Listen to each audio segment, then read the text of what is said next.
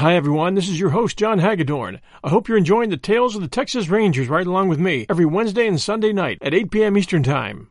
Please do take a moment, especially you Apple listeners, and leave us a review for 1001 Radio Days and the Texas Rangers. We would appreciate that very much. And I'm asking each and every one of you to ask a friend to follow our show. Thank you, and on with the show. The National Broadcasting Company presents Joel McCrea in Tales of the Texas Rangers. Tonight, transcribed from Hollywood, another authentic reenactment of a case from the files of the Texas Rangers.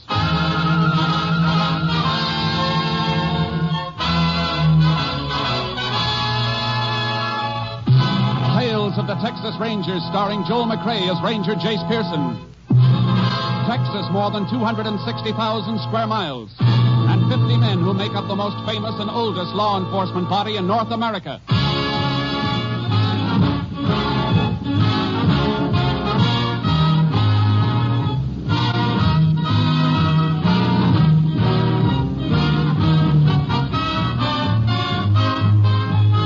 Now, from the files of the Texas Rangers come these stories based on fact. Only names, dates, and places are fictitious for obvious reasons. The events themselves are a matter of record.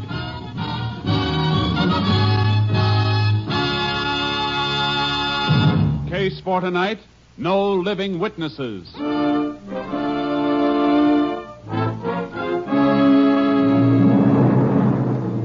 It is 11:30 a.m., a Monday morning in November 1939. Sheriff Ross Betsby turns his car into a quiet residential street of Harper's Landing, Texas. Seated in the car with him is Mrs. Blackburn, a medical assistant. She becomes increasingly nervous as they approach a sign marking the home of Dr. Walter Hennett. Now, don't go getting jumpy, Miss Blackburn. There could be 100 reasons for the doc to be missing. Not Doc Hemmett, and you know it. It ain't like him to just disappear. No sign of him since Saturday night. Wasn't at church yesterday, and he ain't at his house this morning. He's always there for visiting hours at 9:30. So he's probably out on a house call. Maybe over to the hospital at Ridge Hill. If he was, the phone operator'd know about it. Besides, his car is still in the garage. Well, here's a house. Better get out of the car and see if we can't raise him. That's what I've been trying to do all morning. You sure he wasn't at church yesterday? Of course I'm sure. He always gave me a ride home to my place, and I'd always make Sunday breakfast for him before he'd start on his house calls. You don't work for a man for 10 years without learning his habits, especially a doctor. Well, he's got to be around someplace. Doc? Hello, Doc? Doc? Doc Hemmett! Don't you have a key, Miss Blackburn? Never needed one before. Front door to the waiting room's always been open, except at night. Of course, he could have driven off with somebody, but... I don't know. But if he's here, why doesn't he answer? Well, even doctors get sick, and Doc Hemmett's no youngster. He might have had a stroke. Oh, what are you going to do, Sheriff? We got to get inside. I got no legal right to bust in without a warrant. But that'll take time, and maybe this can't wait. Why don't you just go in, then? Doc knows you. He'd understand. If he doesn't understand, I reckon he'll just have to sue me for a broken window. I'll knock this one in with my gun, then I'll climb in and let you in through the door. Well, hurry.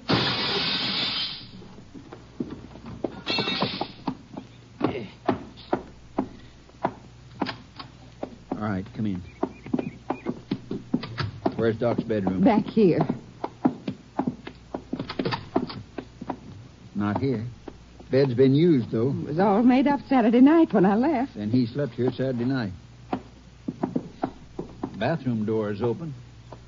Nothing in there. Reckon we better go through the rest of the house. Kitchen's clear. You can see out back through the windows. There's nothing there either. Sheriff, I'm frightened. The sliding door to his office was closed when we come into the waiting room. Better have a look at that office. If he isn't in here, I don't know what they could do. Oh, Sheriff! Better stay back, Miss Blackburn. Oh, Dr. Emmett. Dressed in a robe and pajamas. Oh. Must have had a heart attack. Come in here to get something for it and... Wait a minute. What is it? On his robe. It looks like blood. 'Tis blood. From a bullet wound. He's been murdered.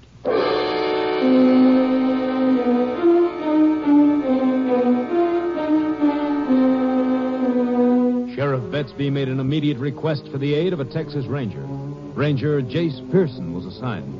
He joined the sheriff at the home of Dr. Hammett shortly after 1 p.m. Jace, this is Miss Blackburn. She was Doc's helper. This is Ranger Pearson, Miss Blackburn. Howdy. Howdy, ma'am. I asked Miss Blackburn to stay until you got here. Reckon she knows more about Doc than anybody. I gather you didn't live here in the house, ma'am. No. I have my own place. I don't know just what I'd like to ask you yet until I look around. Would you mind waiting a little longer? I'll stay as long as you need me. Thanks, ma'am. Where's the body, Sheriff? In the office. Through that sliding door. I've been keeping it closed off. Nobody's been in here but me and one deputy. He just took a couple of pictures. Good. Medical examiner been here yet? No, but he'll be along soon. He's driving down from Hesterville. Mark alongside the doc's temple here. Bruise about 2 inches long. A pretty heavy blow. Looks like he might have been knocked out with a gun barrel. That figures. Because he wasn't standing up when he was shot. He was lying here on the floor. What makes you think so? Bullet went right through the chest and buried in the floor under him. I moved him a little and I dug the slug out. Here. 45. Yeah. There's something funny about this, though. Quite a bit of blood on this examination table, almost 6 feet away from the body. Yeah, I wondered about that myself. The instrument tray and surgical dressings pulled up beside the table. There's a couple of hypodermic needles that look like they've been used. Well, Jace, Doc couldn't have been trying to treat his own wound. He never moved after he was shot, or that slug wouldn't have been in the floor right under him. Of course, he might have staggered around before he was shot, after he got hit on the head. It still wouldn't account for the blood on this table. There was no bleeding from the mark on his head. That means the blood on the table come from somebody else. Medical examiner can type it for us later. I want to see Mrs. Blackburn for a minute. We can use some help from you now, Miss Blackburn. I'll tell you anything I can. Mrs. Blackburn, was it part of your job to clean the doctor's office? Yes. Every day after his final visiting hours. According to the sign outside, his evening hours were from 5 to 7 p.m. That's right. You cleaned the place after 7 p.m. Saturday night? Yes. What time did you leave? Well, the doctor had a few calls to make after visiting hours, house calls. I waited till he got back and fixed his dinner for him. I reckon it was late when I left. After 10 o'clock. Uh-huh. Look through the door of the examination room for a minute. Yes, sir. Is that surgical tray usually in that position? I mean, did you leave it like that Saturday night? No. Everything was put away in the cabinet. How about the examination table? You cleaned that off Saturday night? Yes. Was the doctor expecting any patient after you left, late? No. He said he was going right to bed. And he must have gone, too, Jace. The bed had been slept in, and you can see what he was wearing. Poor Doc. I think it'd be all right for you to go home now, ma'am. If I need any more information, we can reach you there. Thank you. Tell the deputy outside that I said to drive you home. I'd as soon walk. Get to home. Yes, well, thanks for helping, Miss Blackburn. Well, that settles one thing, Jace. Doc had an unexpected patient late Saturday night. Somebody who routed him out of bed and killed him. But why? I got an idea. It was to keep the doc from calling you. Keep him from calling me? What do you mean? Whoever came here was hurt, bleeding. So it wasn't a planned visit. Not somebody who came here deliberately to kill the doc. Doc was killed to keep him from talking about the visit. Oh, Doc Hammett would never talk about a patient's business. Only in one case, where the law would require it. He'd have to report it if he treated anybody for a bullet wound. Yeah, that's right, Jace. That could be it. That probe on the instrument tray has blood on it. And that's just what a doc could use to dig out a bullet. I know. I've had a few dug out myself. Let's comb this examination room again. What are you looking for? If we're right, the slug Doc Hammett dug out of his patient.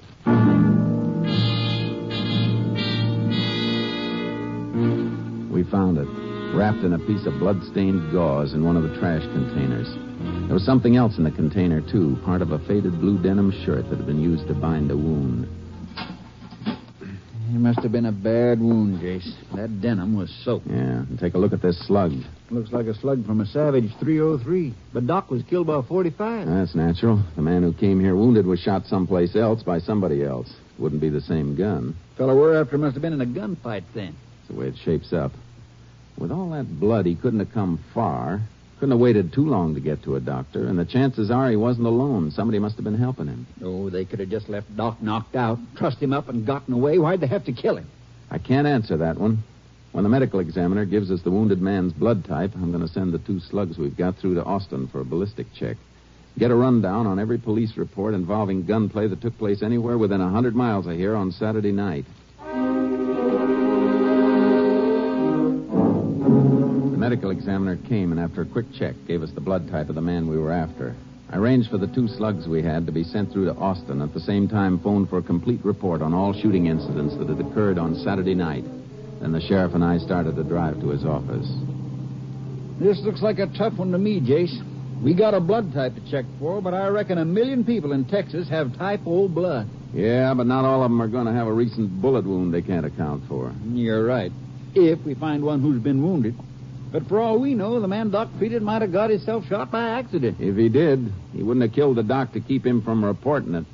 Guess you got me hogtied on that point, Jace. But all the same, I don't know. Hold it a minute, Sheriff. KTXA to Unit 10. That's for me. Unit 10 to KTXA. Go ahead. Have info you requested on cases involving firearms. None reported your general vicinity this Saturday night. 10-4. There is possible lead, though, Unit 10. What is it? Body of man killed by gunfire discovered a few hours ago on slope of Thunder Ridge, Roebling County. About 70 miles west your present location. Time of death not yet determined. Waiting report of medical examiner. 10-4. Is another unit assigned to that case? Unit 3 covering. This unit proceeding to join Unit 3 to explore possibility of link between 2 killings. 10-4. Best approach to scene is west slope of Thunder Ridge. We'll have to leave car, go in mounted. 10-4. Unit 3 making contact by field set. We'll notify Unit 3 if you're coming. 10-4, Unit 10, clear. KTXA Austin. You think that might hook up with us, Jace? It's the only thing that's turned up. Another Ranger unit's there, Unit 3. That's Steve Clark. We can work it together. Suppose I leave you on deck here to cover anything that turns up. Suits me. Just drop me at my office. Even if this fellow you're going to see was killed on Saturday night, Jace, it could still be a coincidence. I know. But it'll stop being a coincidence if he was killed by the same 45 that was used to murder Doc Hemmett.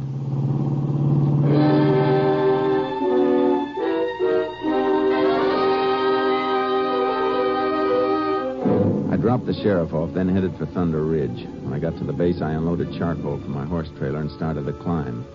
The sun was sinking as I started up the slope, and darkness came fast. I spotted torches moving like fireflies. I rode for them. Easy, easy, charcoal. Watch your footing, boy. Hello there. Hello! That you, Steve? Yeah, Jace? Right. Coming up to you. Hold up back there. Rest your horses a second. Howdy, Steve. Howdy, Jace. Got a walkie-talkie message you were coming. Didn't come down the road to meet you because we wanted to get the body out of here. The medical examiner can't do much till we get it into town. Where is the body? Back down a pack mule with the sheriff's deputies. I'm leading the way down. Might as well get moving then. I'll ride with you. Right. All right, we're going to move again. Follow this gully all the way down and watch your step. Come on, boy. Come on, Sharky. Any line on how long he's been dead? Not for sure, but I think it's going to fit in with what you're looking for. What I can judge, he was killed Saturday night. You got anything to back that up? Yeah, the man's a cowpoke. Works on that ranch at the base of the ridge. He rode up here Saturday night to see some Mexican gal he's been courting. But he never did get back to the ranch after he left her shack. I wonder why anybody traveled all the way up here to kill him. If he was ambushed on the way back to the ranch, it'd been just as easy for the killer to wait until he hit the flat down by the ranch. Funny you should say that. Why? Because he was shot down on the flat. Well, then how'd his body get up here? Near as I can figure, he started to ride back up to get help. He wasn't killed right off, fell out of the saddle, and died where he fell. Seems to me he'd have ridden on to the ranch for help. Yeah, the ranch house is 11 miles off. Back up this way was only 1 mile. Chase, I'll be able to show you the whole thing when we get down. I'll follow his tracks both ways. Say, you leave your car near mine? Yeah. Well, the shooting took place not far from where we're parked. There was a break in the fence there and the marks of a truck, but they weren't deep enough to make a cast of them. You mean whoever gunned him had a truck down there? Yeah, that's right, Chase. We say there are cattle tracks all over the place, too. That might mean he surprised somebody who was trying to run some stock off the place. Yeah, not only trying, but succeeding. A few white faces that were grazing in that section can't be located. Hey, this fit in with your doctor killing? Depends on whether your cowpoke was killed by a .45 and whether he returned fire and hit one of the men he saw down there. And he fought with him, all right. He was carrying a saddle rifle. He dropped it when he got hit, I reckon. I found it beside his tracks down below. Already sent it on to Austin. Only one thing you got to tell me then, and I'll know if the two killings go hand in hand. What kind of a rifle was the cowpoke using? What kind you looking for, Jace? Savage 303? You got a case. That's what it was.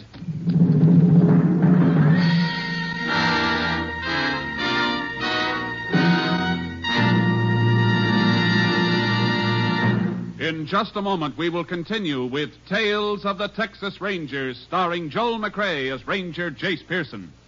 3 chimes mean good times on NBC. We're boasting a little because here at NBC you'll find the roughest, toughest, most romantic crime fighters ever assembled under one network roof. Take Wednesday evening, for example. On Wednesdays, you'll hear action with Mr. District Attorney, The Big Story, and that new daring private eye, Rex Saunders, played by Rex Harrison. So just keep your mystery ear glued to your NBC station every Wednesday. We continue now with Tales of the Texas Rangers and tonight's case, No Living Witnesses, an authentic story from the files of the Texas Rangers.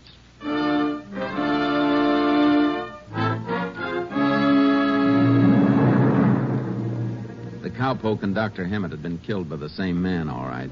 Ballistics proved the bullet dug out of the floor from under the doctor was a twin to the .45 taken out of the murdered cowpoke. Steve Clark and I put our horses in the double trailer I was towing and headed for Harper's Landing. Ballistic boys at the lab didn't take long comparing those slugs, did they? I never do. It all fits. They even test fired the cowpoke's rifle. It fired the slug Doc Hammett took out of that patient we're looking for. We're not only looking for him, we're going to find him and whoever was with him. It must be more than one man, all right. What you told me about the blood on that piece of denim shirt, he couldn't have been in any condition to drive by himself, not all the way to Harper's Landing. Yeah, 70 miles. And he must have known he was going to need a doctor. Hey, you look like that gives you an idea. It does. I think it answers a question the sheriff asked me. Why they killed the doc instead of just tying him up. And what's the answer? They killed him because they didn't just happen by his place. They knew Doc Hammett, and he knew them. That's a big conclusion, Jace. It's not hard to reach either. Look, Steve, Doc Hammett's house in Harper's Landing isn't on the main street through town. It's on a side street, not easy to find in the middle of the night, unless you knew where it was. Not only that, but they had to pass through 2 bigger towns on the way there, towns with more than one doctor. Steve, if you were shot and wanted to keep it covered, but you had to be treated, what would you do? Well, go to my own family doc, I reckon, and hope that I could talk him into keeping it quiet. Hey, you're right, Jace. That means the men we were after must live in or near Harper's Landing. Let's say on a ranch somewhere outside the town, someplace they could have taken stolen cattle. We know the brand mark on those stolen white faces. Say we're going to do some range riding? Until we find them, until they show up for sale at some commission house or auction barn. You think the sheriff will be willing to ride with us? Of course he will. Doc Hammett was a friend of his, and the sheriff doesn't take to killers.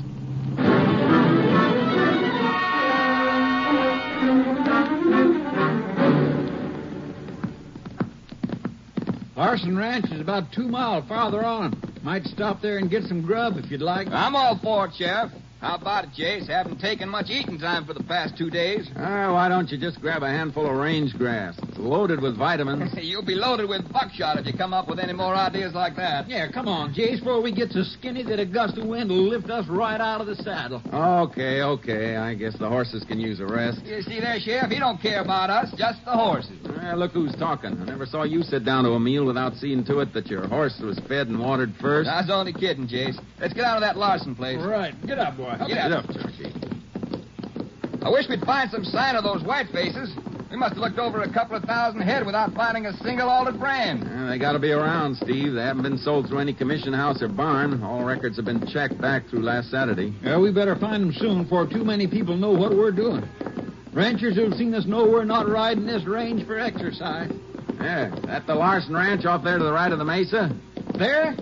Nope, that place belongs to Yancey Coburn and his son, Jed. Yeah, pull up a minute. Ooh, Oh, boy. Oh, boy. Yeah, those cattle are acting kind of funny, Jace. Yeah. Disturbed and excited, milling around. Can't see any reason for it. Wide open range. No sign of a coyote or a mountain cat. Yeah, must be something they smell. I've seen them act just that way when a beef has been slaughtered on the range. Blood smell stirs them up and they start bunching just like that. No, nothing in that herd to interest us, though, Jace.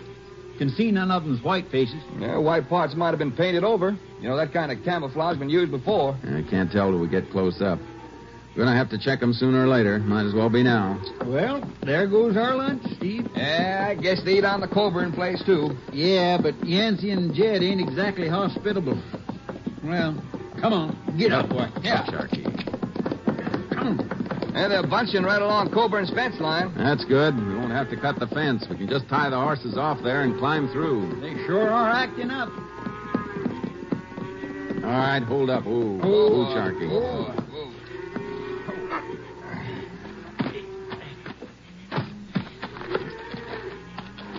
I'll hold the wire, Jace. Thanks. Climb through, Sheriff, then I'll come through and hold it for Steve. Right.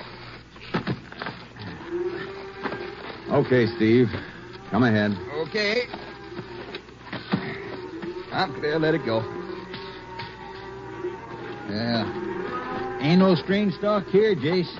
They're all wearing Coburn's brand. Yeah, I can't spot any that have been altered. Besides, there's not a white face in the lot. Can see that plain now. What are they so head up about? It beats me. What are you looking at, Jace? Tracks. The way they've been milling around. Marks form a big circle. The boulder over there seems to be the middle of it. They move up toward it, and then they start to mill and pull back. Come on. Wow. Look at the mess of red ants around that boulder. Why, they're just pouring in and out of that varmint hole under it.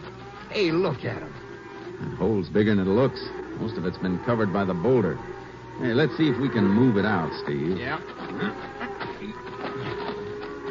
Jammed too tight, Jake. Yeah, there's enough of an opening for my arm. I'll stretch flat and stick my hand down there. Well, watch out, Jace. You'll get ants all over you. I don't care about the ants so much. I just hope I don't get a mess of gopher teeth in my hand. Feel anything down there? Yeah. Look, quicklime. Hey, Jace, you better wash that off right away. I will. You got your wire clippers? Sure. What's the matter? Cut the fence and bring the horses through. We're going to pull this boulder. Why, Jace? What's down there? It felt like a bunch of fresh-skinned beef hides.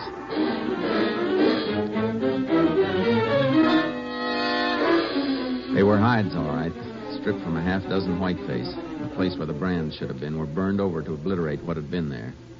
Packed the hides on our horses and headed for the Coburn ranch house. They sure wiped out any proof on those hides, Jace. Yeah. If there wasn't something wrong with them, they wouldn't have gone to the trouble of hiding them. Pretty smart butchering the stuff before they sold it. Probably figured every commission house in the state would be watching for brands. They couldn't risk altering them, and they couldn't risk keeping the stock around. You seen the Coburns lately, Sheriff? Haven't seen Jed for some time, but I saw Yancey only last night at the drugstore in town. Yeah? He buying something? Yeah, he was. A lot of stuff. Bandages, adhesive tape. I saw the druggist wrapping it up. Sounds like the stuff they'd need to change dresses on a bad wound, Jace. We're coming to their sheds. The house is just the other side of them. Ride right into the sheds. Leave the horses there. I don't want them to see these hides yet. Okay. Here we are. Oh, boy. Take a look on that floor there, Jace. Over there. Yeah. One spot cleaned up mighty good. But look at the beam right over it. Meat hooks. A little blood on them. Yeah, must have done his butchering right here. Made awful sure to get that floor clean. Let's go talk to him. There's Yancey now at the back screen door. Howdy, Yancey. What you fellas want on my place? The Rangers want to have a little talk with you. I ain't got much time for talking. I got work to do. So have we. Where's your son? I don't know. What do you mean you don't know? Just like I said, I don't know. Now, anything else I can help you with? Don't get smart, Yancey. You know where Jed is, you better talk up. He took himself a little trip down to Mexico. Suppose you invite us in and tell us all about it. Reckon I don't have to have you in if I don't want you, Sheriff. He's perfectly right, Sheriff. So Steve and I'll just wait here while you ride into town and get a warrant. Then we can invite ourselves in. You want to make us do it the hard way, Yancey? I ain't got nothing to hide. Want to come in? Come in. You keep a gun in the house? Shotgun there in the corner by the stove. How about a 45, Yancey? Never owned one. You haven't slaughtered any beef lately either, have you? Any log in it? Nobody said there was. Stashing the hides away under a boulder is a little bit unusual. You're getting kind of pale, Yancey. There ain't no... What'd you stop for, Yancey? You were about to say there aren't any brand marks left on those hides, weren't you? You putting words in my mouth. Choose your own words, but answer me. Tell the truth. Where's your son, Jed? I told you He's not in Mexico. He's holed up someplace recovering from a wound. The wound Doc Hemmett was killed for treating. I don't know what you're talking about. Jed ain't here, I tell you. Jace, look at that ladder there in the corner. Just a ladder. I was fixing to do some painting. A man who's going to paint usually buys some paint before he brings a ladder in. What's that up in the ceiling? Looks like an entry into the attic. Get out there. Get out there. Get out. Get your hands off that shotgun. Oh. That's better. I'll hold this for safekeeping. You might hurt somebody. Keep him covered, Steve. I'm going to use that ladder and see what we got upstairs. I'll help you, Jace. Jed's probably up there, and he ain't the kind to come quiet if he's cornered. That's right, Sheriff. Get cover, Sheriff. Kill him, Jed. Yancey, don't move. Be smart, Jed. You can't get out of that attic. No.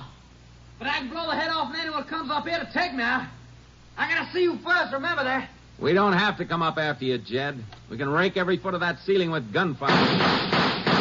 Yeah, that's just a sample. You can make it look like a sieve, and you look like one with it. Now, you better get down here with your father while you still got the chance. Come down, Jed. Come down, or they'll kill you. We didn't do nothing. They can't prove nothing. How about it, Jed? All right. But my leg is hurt. You have to bring the ladder on to help me down. Sure. Just to make it friendly. Open that trap all the way and drop your gun down here. All right.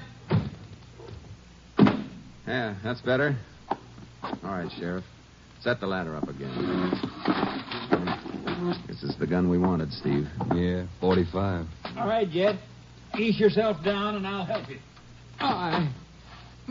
My leg hurts. Come on. Look, we didn't do nothing. And that's all we're ever going to say. We didn't do nothing, yeah? You'll love it up in Huntsville, then. It's full of innocent fellows just like you. You ready, Steve? Yeah. Sheriff? All set, Jace. Good. All right, Yancey, Jed, get moving.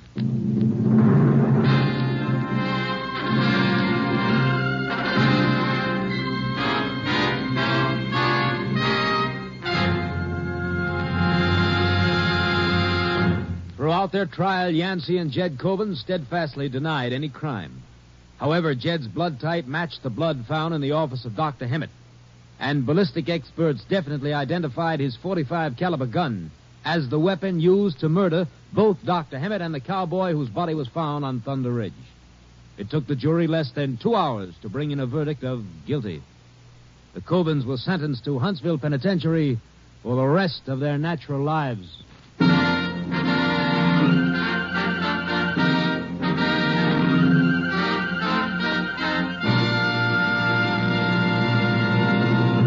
And now, here again is the star of our show, Joel McCrea. I believe you'll enjoy an amusing story I heard recently. It comes from a young lady who lives in the Lone Star State. It seems that a Sunday school teacher was making quite an impression with the little ones in her class as she told how the pharaohs of early Egypt drove the children of Israel from that land. A little fellow in the front row was biting his nails fiercely as the teacher went on to describe the cruelties inflicted upon the Israelites, how they were beaten and driven forth without food or water. When the story was over, the young fry stared straight ahead. Finally, he snapped, "Gee whiz, where were the Texas Rangers?" See you next week, folks. Good night. Next week, Joel McCrea in another authentic reenactment of a case from the files of the Texas Rangers. Joel McCrea is currently seen starring in the Universal International Technicolor production Frenchie. Tonight's cast included Tony Barrett, Virginia Gregg, Herb Ellis, Ed Begley, and Parley Bear. This story was transcribed and adapted by Joel Murcott, and the program was produced and directed by Stacy Keach. Hal Gibney speaking.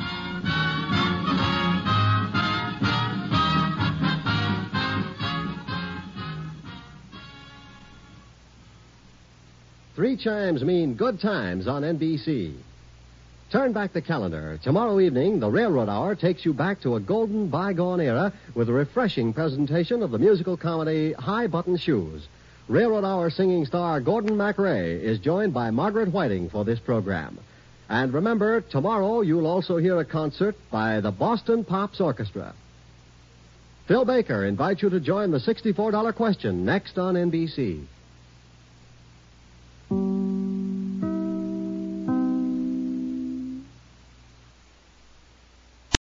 The National Broadcasting Company presents Joel McCrea in Tales of the Texas Rangers. Tonight, transcribed from Hollywood, another authentic reenactment of a case from the files of the Texas Rangers.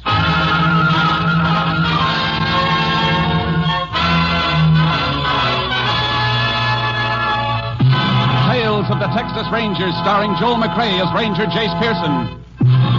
Texas, more than 260,000 square miles, and 50 men who make up the most famous and oldest law enforcement body in North America.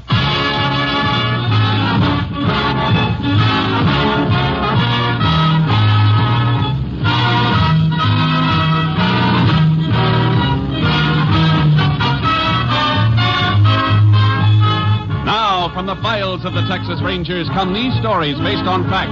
Only names, dates, and places are fictitious for obvious reasons. The events themselves are a matter of record.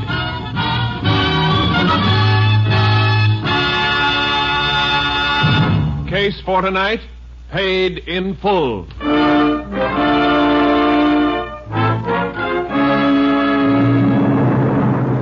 It is 7:45 p.m., August 18th, 1941.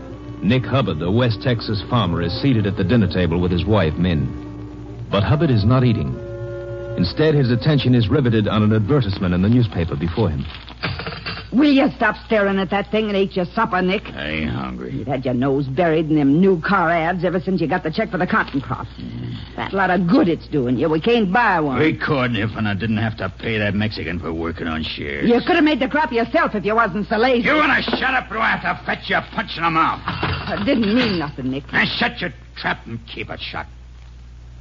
$1,100 for my cotton, and I gotta give half of it to that Mexican. Ain't nothing you can do about it, Nick. Don't you go telling me what I can do. Doc took him and his family in, didn't I? Fed him, let him live in a shack on my land. Seems to me that's enough for any man to do for him. He ain't worth that soap. Morales didn't chop enough cotton to make you into a nightshirt. How can you say that, Nick? You got $1,100 out of his crop. Even half of that's more than you made before doing the work yourself. He knows you got the check, Nick. You can't stall him much longer. It's been 3 days now, and he's coming back again tonight. I reckon that's him now, Nick. Come on right up on the front porch like you own the place. You're busy with your dishes. I'll handle him.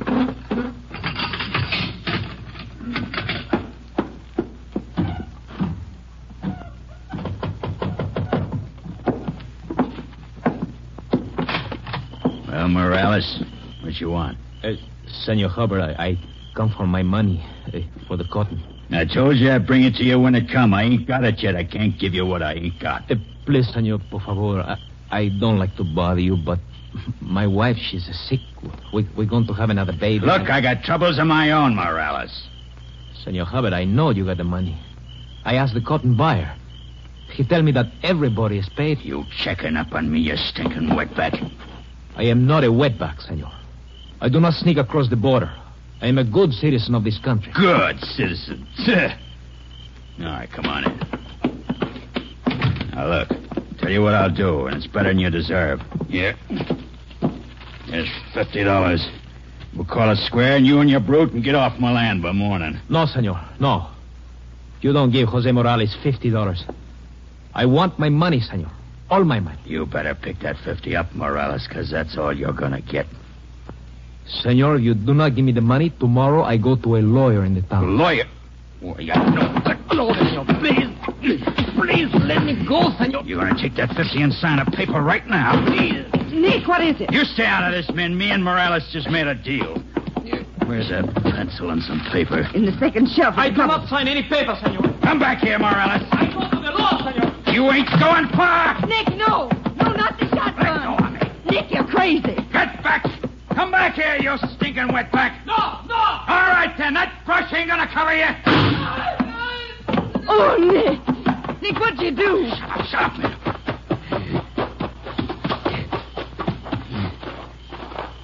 Nick. He's dead, Nick. What are you gonna do, Nick? Shut up. Shut up and let me think. I gotta get him off the place. Help me lift him. I've got to get him off the place. I can't, Nick. I can't touch him. Help me, I said. Keep your mouth shut. Forever from now on, keep your mouth shut. Or I'll shut it like I shut his.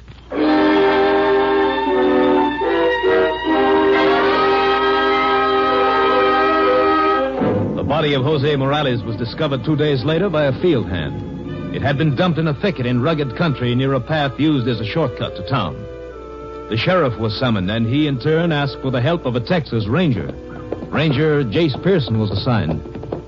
Good thing you were towing your horse trailer, Jace. Be a rough go on foot. That path looks like it gets plenty of use, though. Yeah, field hands use it for a shortcut to town when they're walking or mounted. Guess they figured 3 miles of this is better than 8 miles of highway. That body's just up ahead. I rode down a ways to meet you when I heard your horse. You said something about somebody reporting Morales missing before the body was discovered. That's right. His wife came into my office yesterday and said he hadn't been home all night. Means he might have been killed the night before last. It seems that way. Oh, here we are. Oh, boy. Whoa, Charky. Right in that thicket. Shotgun, huh? Yeah, got it behind the head and through his back. Heavy charge. 12 gauge, probably. He just like he was found? Yeah. Wasn't killed here, then. Not killed here. Why not? We're at the head of the body. That means he'd have been walking this way, through the thicket, when he was shot. And he'd fall forward on his face toward us. Yeah, that's right. All right, now look at the thicket behind his feet. Direction he would have been coming from. What about it? It hasn't been disturbed. He couldn't walk through that thicket without breaking some of it down. Besides, he wouldn't be walking off the path. I see what you mean. He must have been on the path when he was shot then. Whoever gunned him carried the body over this way and dumped him into the thicket. Let's have a look at that path around here. Well, blood from his wounds should have left a mark someplace, a stain on the ground. Yeah, nothing here. No sign of blood, no sign of the earth being scuffed over to hide it. No. Well, we're not going to find anything. Not around here. He'd been dumped when that wound was fresh. We'd have found something by now. He was brought in here after all the bleeding had stopped because somebody didn't want the body found where he was killed. Well, that means we got to find out where. It's not going to be easy. It never is. There's one good thing about it. Once we do find the place, it isn't going to be far from the killer or the body wouldn't have been moved. Well, there's nothing else for us to see here. Lab man's flying in from Austin. Might find something when the medical examiner does an autopsy. I'll have to stay here a while. Men who directed you here are bringing pack animals to take the body into town. There's no sense in both of us staying. I'll get started. Hey, you know where Morales lived? Yeah, shack near the cotton fields on the north rim of Nick Hubbard's farm. Yeah. Thanks, Sheriff. Don't suppose you know if Morales was having trouble with anybody? Not that I know of, Jace. I reckon his family might know something, though. Or maybe the Hubbards. I'll see them both. Meet you in town when I'm finished. Okay, Jace. Get around, Charlie. Up, boy. Come on, let's go.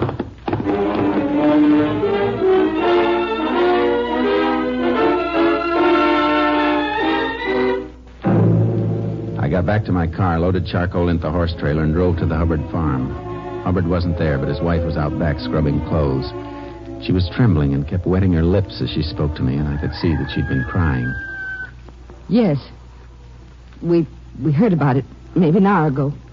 Somebody called on the party line to tell my husband. Where's your husband now, Mrs. Hubbard? He drove out to the Morales shack to tell Mrs. Morales and see if maybe there wasn't something he could do for her and the kids. Morales worked shares for us, you know. And so the sheriff told me. I don't know what his woman will do now. How far is the shack Morales lived in? A little over a mile. Our place goes back quite a ways. Land ain't too good. We got a lot of it. Morales ever come here to your house, I mean? Only when he had some business with Nick, my husband. When was the last time? I don't rightly know, Ranger. Like I said, he'd come to see Nick. He'd probably be around when he came, though. When was the last time you saw him? I can't say for sure. I'm too upset to think. Oh, there comes Nick now. There's his car coming across the field. Good. Maybe he'll know something. I'd like to know if Morales was here the night before last. Nick will know for sure. He'll tell you. Howdy, Ranger. Howdy. Saw your car here as I was coming across. Mighty slick looking. Puts my old bust to shame. Nick, the ranger wants to know some things about Morales. Well, I could figure that for myself, man. What else would he want to know about? Yeah, I just left his widow. This thing's hit her kind of hard. Sure feel sorry for him and them kids. I know. Of course, Min and me'll do anything we can to help them. I told her they could stay on at the shack, Min. And that we wasn't fixing to charge him no rent nor nothing. Poor woman. Min, hold on to yourself. Your wife can't help how she feels, Mr. Hubbard. There's just a couple of things I want to know. When'd you see Morales last? Your wife couldn't remember. Yeah, you sure are broken up, Min. You ought to remember Morales is here night before last. I wasn't sure, Nick. Night before last, huh? What time? What? Just after we finished supper, 8 o'clock, maybe. The same night he was killed. What? You mean he's been dead that long? Judging by the appearance of the body, yes. We'll know for sure when the medical examiner gets finished with him, but why are you so surprised? Well, I mean, he was only found a little while ago. He's been missing since the night before last, though. His wife reported that to the sheriff's office yesterday. You knew that, didn't you? Well, sure I knew it, but, I figured he was off on a toot, celebrating with that roll of money. What roll of money? Money I paid him for working shares on the cotton. Is that when you paid him? When he was here night before last? Sure, handed him $550. That's why I'm surprised Min didn't remember him stopping by. Why, you remember, Min. You was there when I handed him the cash and he made his X on that receipt I wrote out. I wasn't sure the night. So he had $550 cash on him. Well, now I can see a reason for his being murdered. Wait a minute. What's the matter? What? Something Mrs. Morales told me just a while ago when I was over there about a field hand who dropped in the night Morales disappeared. He wanted to borrow some money. Waited around for him, but when he didn't come, the fella said he'd walk down toward my place here and see if he couldn't meet Morales on the way. She mentioned the field hand's name? Can't remember. Shorty, I think. Shorty something. Anybody show up here that night looking for Morales? No, not while he was here, not after he left. Wasn't nobody, was there, Min? No. Must have met Morales away from here then, Ranger. Maybe the man you're after. Sure looks mighty possible, Hubbard. I'm going to see Mrs. Morales and find out who that man was. You want to point out the way? Do better than that, Ranger. I'll ride out with you. Fine. Let's go. Goodbye, Miss Hubbard. Bye, Min. Back later. Bye. Sure is a smooth car you got here, Ranger. I'm going to get me a new car soon. She sure do hum, don't she? Yeah. Am I heading right? Yeah. Straight across the field and follow that fence line. Sure is a shame about Morales. But, I reckon you ain't gonna have much work once this woman tells you who that fellow was. The Shorty. It looks like he had a motive, all right. Sounds like the killer to me. I hope you get him, Ranger. Morales is a mighty fine Mexican. Mighty fine.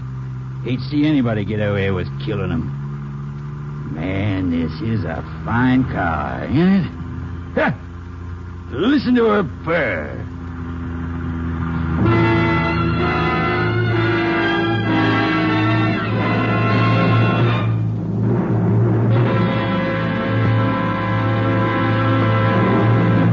In just a moment, we will continue with Tales of the Texas Rangers, starring Joel McCrea as Ranger Jace Pearson.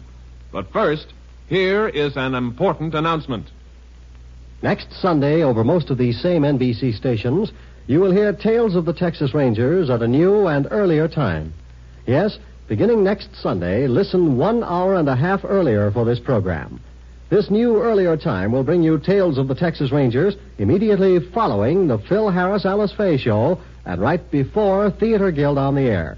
Remember, next Sunday, tune in 1 hour and a half earlier for Tales of the Texas Rangers. We continue now with Tales of the Texas Rangers, starring Joel McCrea, and tonight's case, Paid in Full, an authentic story from the files of the Texas Rangers.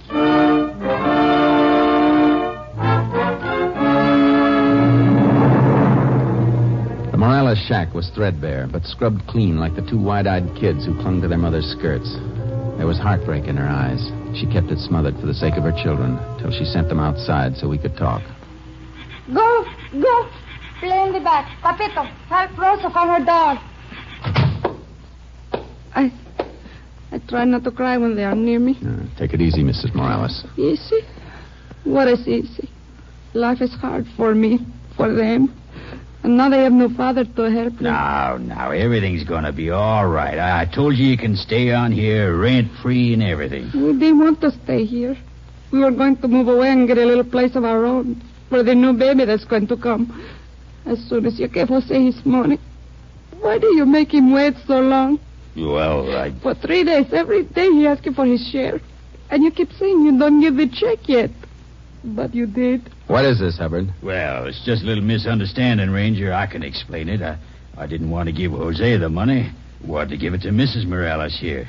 I asked him to bring her down to the house and collect it. Why? Why, for her sake and the sake of the kids. You know how some sharecroppers are. He might have taken all that dough and blown it in on a tequila binge. Jose would not spend our money that way. He was a good husband. Well, I got no way of being sure of that. I was just trying to look out for you and your youngsters. Is that a crime? No, but while you were being so considerate, you could have driven out here with the money instead of expecting this woman to walk to your place to get it. Mrs. Morales, Mr. Hubbard says you told him about somebody coming here to borrow money from your husband the night he didn't come home. See, a man who worked with Jose someplace once before, 2 years ago. They call him Shorty. Shorty Davis. You tell him your husband had gone down to Hubbard's place? See, then he said he would not wait anymore. He would walk down and try to meet Jose. Then he went away. That's all. You see, it's just like I told you, Ranger. Probably met Jose, talked him into going to town when he found out he had the money. Then he murdered him when he got him off on that shortcut trail. My poor husband. Now, don't you worry. They'll get that Shorty fella. We haven't got him yet, Hubbard. A couple of things don't fit. Mrs. Morales, did Shorty Davis have a shotgun with him when he came by? No. Probably had the whole thing planned in advance, Ranger. Had the gun stashed away on the shortcut. It still doesn't add up, Hubbard. Why not? Because Morales wasn't killed on the shortcut. He was killed someplace else and taken out there. Yeah, how do you know that? Because there'd be certain signs at the scene of the murder that weren't around where the body was found. You mean like blood on the ground? Things like that? Yeah, things like that. So, Shorty must have killed him someplace else. Somebody did. We'll pick Shorty up and see what he's got to say. Goodbye, Miss Morales. Goodbye. Come on, Hubbard. I'll drive you home.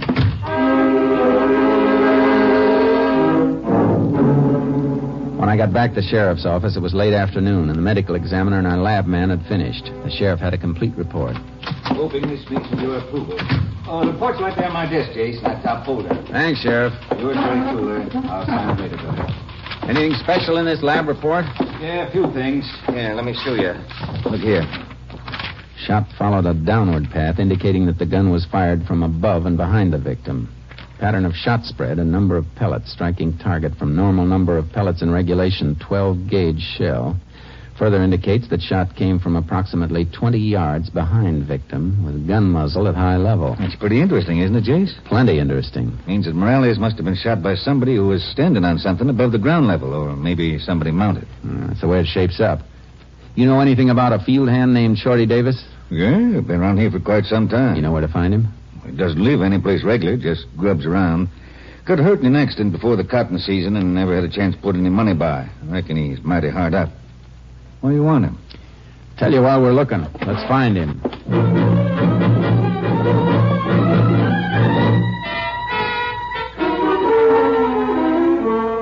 We combed the town until midnight, but there was no sign of Shorty Davis. I called my headquarters and with the sheriff supplying a description, put out a statewide pickup. It was just after dawn when it paid off. Shorty Davis was picked up by the highway patrol less than 50 miles away. They brought him back to us. All right, Shorty. Sit down over there.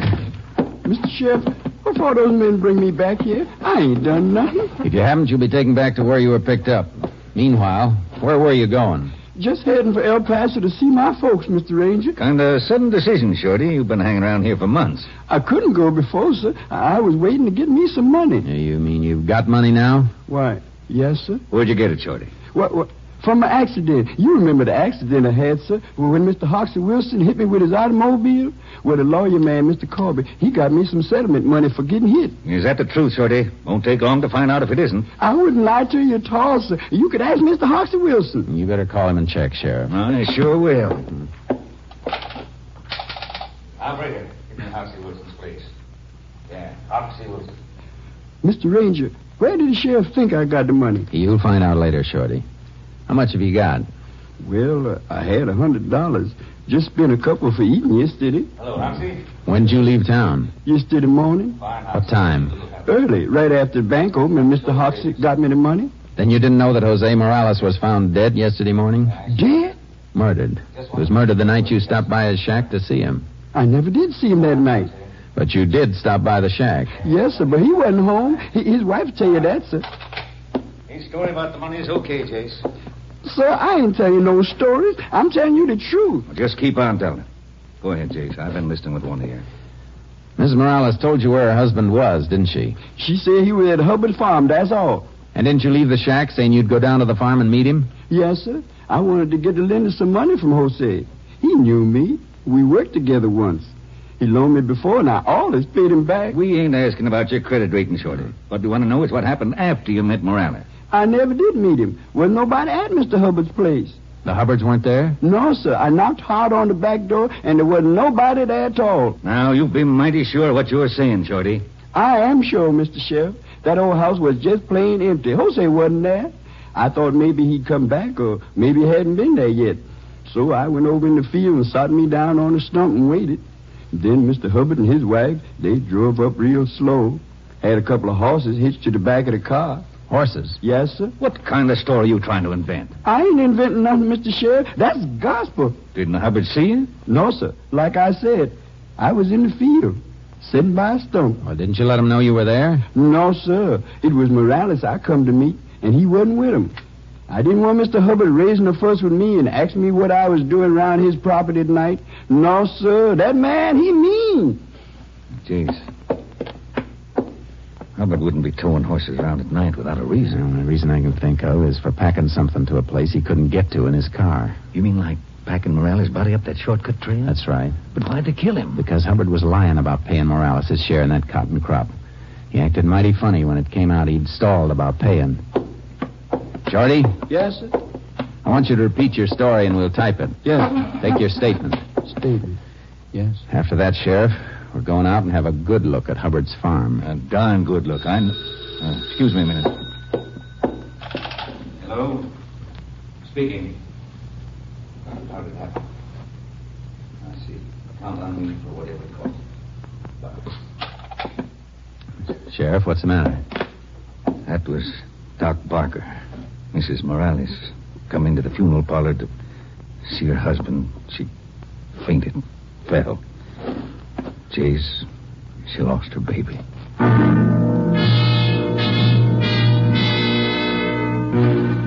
We headed for Hubbard's farm, but we parked off the road about a half mile away and cut across the fields on foot, hoping we could check around outside the house without being spotted. We were in the cover of some trees, and we saw Mrs. Hubbard come from the back of the house carrying a wash tub. What the devil's she doing with that wash tub, Jace? I don't know. Don't let her see you. Hey, she's dumping it by the brush. Yeah. Well, why didn't she dump it in back? I never saw a woman carry a laundry tub around to the front of the house to dump it unless she was growing something. A lot more than one tub full has been dumped in that spot. Look at that ground. It's soaked. Come on. Go and let her see us? I want to find out what she's doing. Hubbard isn't around. The garage shed is open and the car isn't there. Just a minute, Miss Hubbard. Oh, it's you, Ranger. And the sheriff. It's a funny place you picked to empty a laundry tub, ma'am. Well, the ground seemed kind of dry. It's dry all around here, except for this one spot by the brush. Quite a lot of water's been dumped here. Much more than you had in that tub. Take a look around, Sheriff. Well, what are you looking for? Maybe a couple of bloodstains dried into the ground. If there was anything here, Jace, we're too late now. Mud's an inch thick, clear to the base of this brush. Yeah, I know. Yeah, but there's one thing that's still here. Take a look, Sheriff. What is it? The leaves on this brush. Holes ripped through some of the leaves, just the way they'd be if a shotgun charge came through. There've been some bugs. Bugs never made these holes, ma'am. Sheriff, look at the porch of the house. How far away did you say it was? Well, maybe 18, 20 yards. What make... Hey, the lab report said the shot was fired from approximately 20 yards. With the muzzle level above the victim, and that porch is the only elevated spot it could have come from. Hubbard must have fired from there. That ain't so. Nick didn't kill Morales. He didn't. He did, and you know it. When I asked you when you'd seen Morales last, you kept stalling your answer until your husband came. He's committed 2 murders if the truth is known, men. Because Mrs. Morales just lost the baby she was carrying. Oh, no. Nick is your husband, men, but lying for somebody like him ain't right before earth or heaven. You know it. I told him not to do it. I begged him to pay Morales, but he was greedy. He took a shotgun and... Where is the gun, ma'am? In the house. I'll show you. I can't go on with this no more. Oh, last night he was dumping water out there by the brush where Morales fell. Something you said yesterday about bloodstains scared him. It scared me, too. That's why I brought the laundry water out there. I couldn't stop thinking about it. There's the gun. There in the corner. Maybe I ain't a fit wife. Maybe I shouldn't have told you, but I feel better about it now. I feel better. Some night maybe I'll sleep again if I live to be old enough. Where's your husband now, Mrs. Hubbard? I don't know. He left this morning before sunup to drive to Center City. Said he'd be back before noon. I guess we'll just sit and wait then, if you don't mind. Wait a minute, Sheriff. Car coming up the drive now. Take a look out through those curtains. That ain't Nick's car. Now, that one's brand spanking new. That's Nick in it, though. So that's what he went to Center City for. She's right, Sheriff. That man really loves new cars. Here, stand back from the window. Let him come in. Hey, man! Come give your eyes a treat.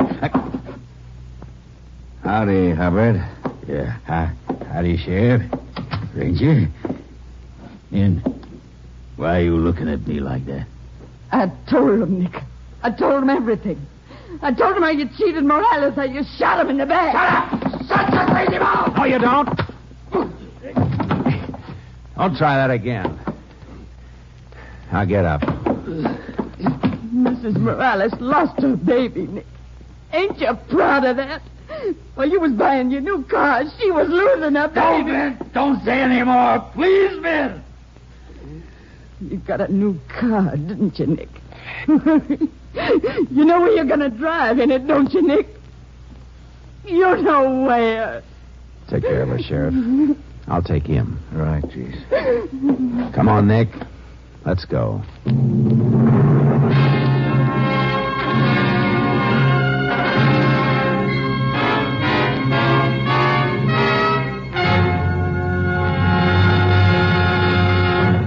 At his trial, Nick Hubbard broke down and confessed to the murder of Jose Morales. He was sentenced to Huntsville Penitentiary for the rest of his life. Next week, Joel McCrea in another authentic reenactment of a case from the files of the Texas Rangers.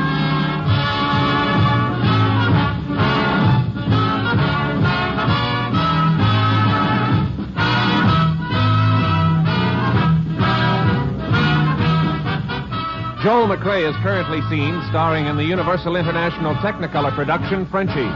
Tonight's cast included Tony Barrett, Virginia Gregg, Whitfield Connor, Ed Begley, and Juster Hairston.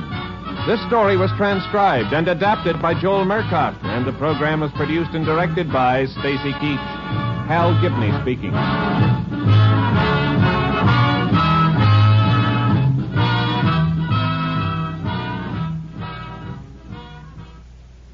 3 chimes mean good times on NBC.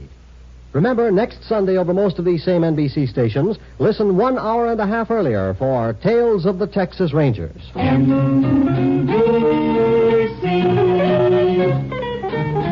Enjoy the very best in radio. Be sure that you dial and write.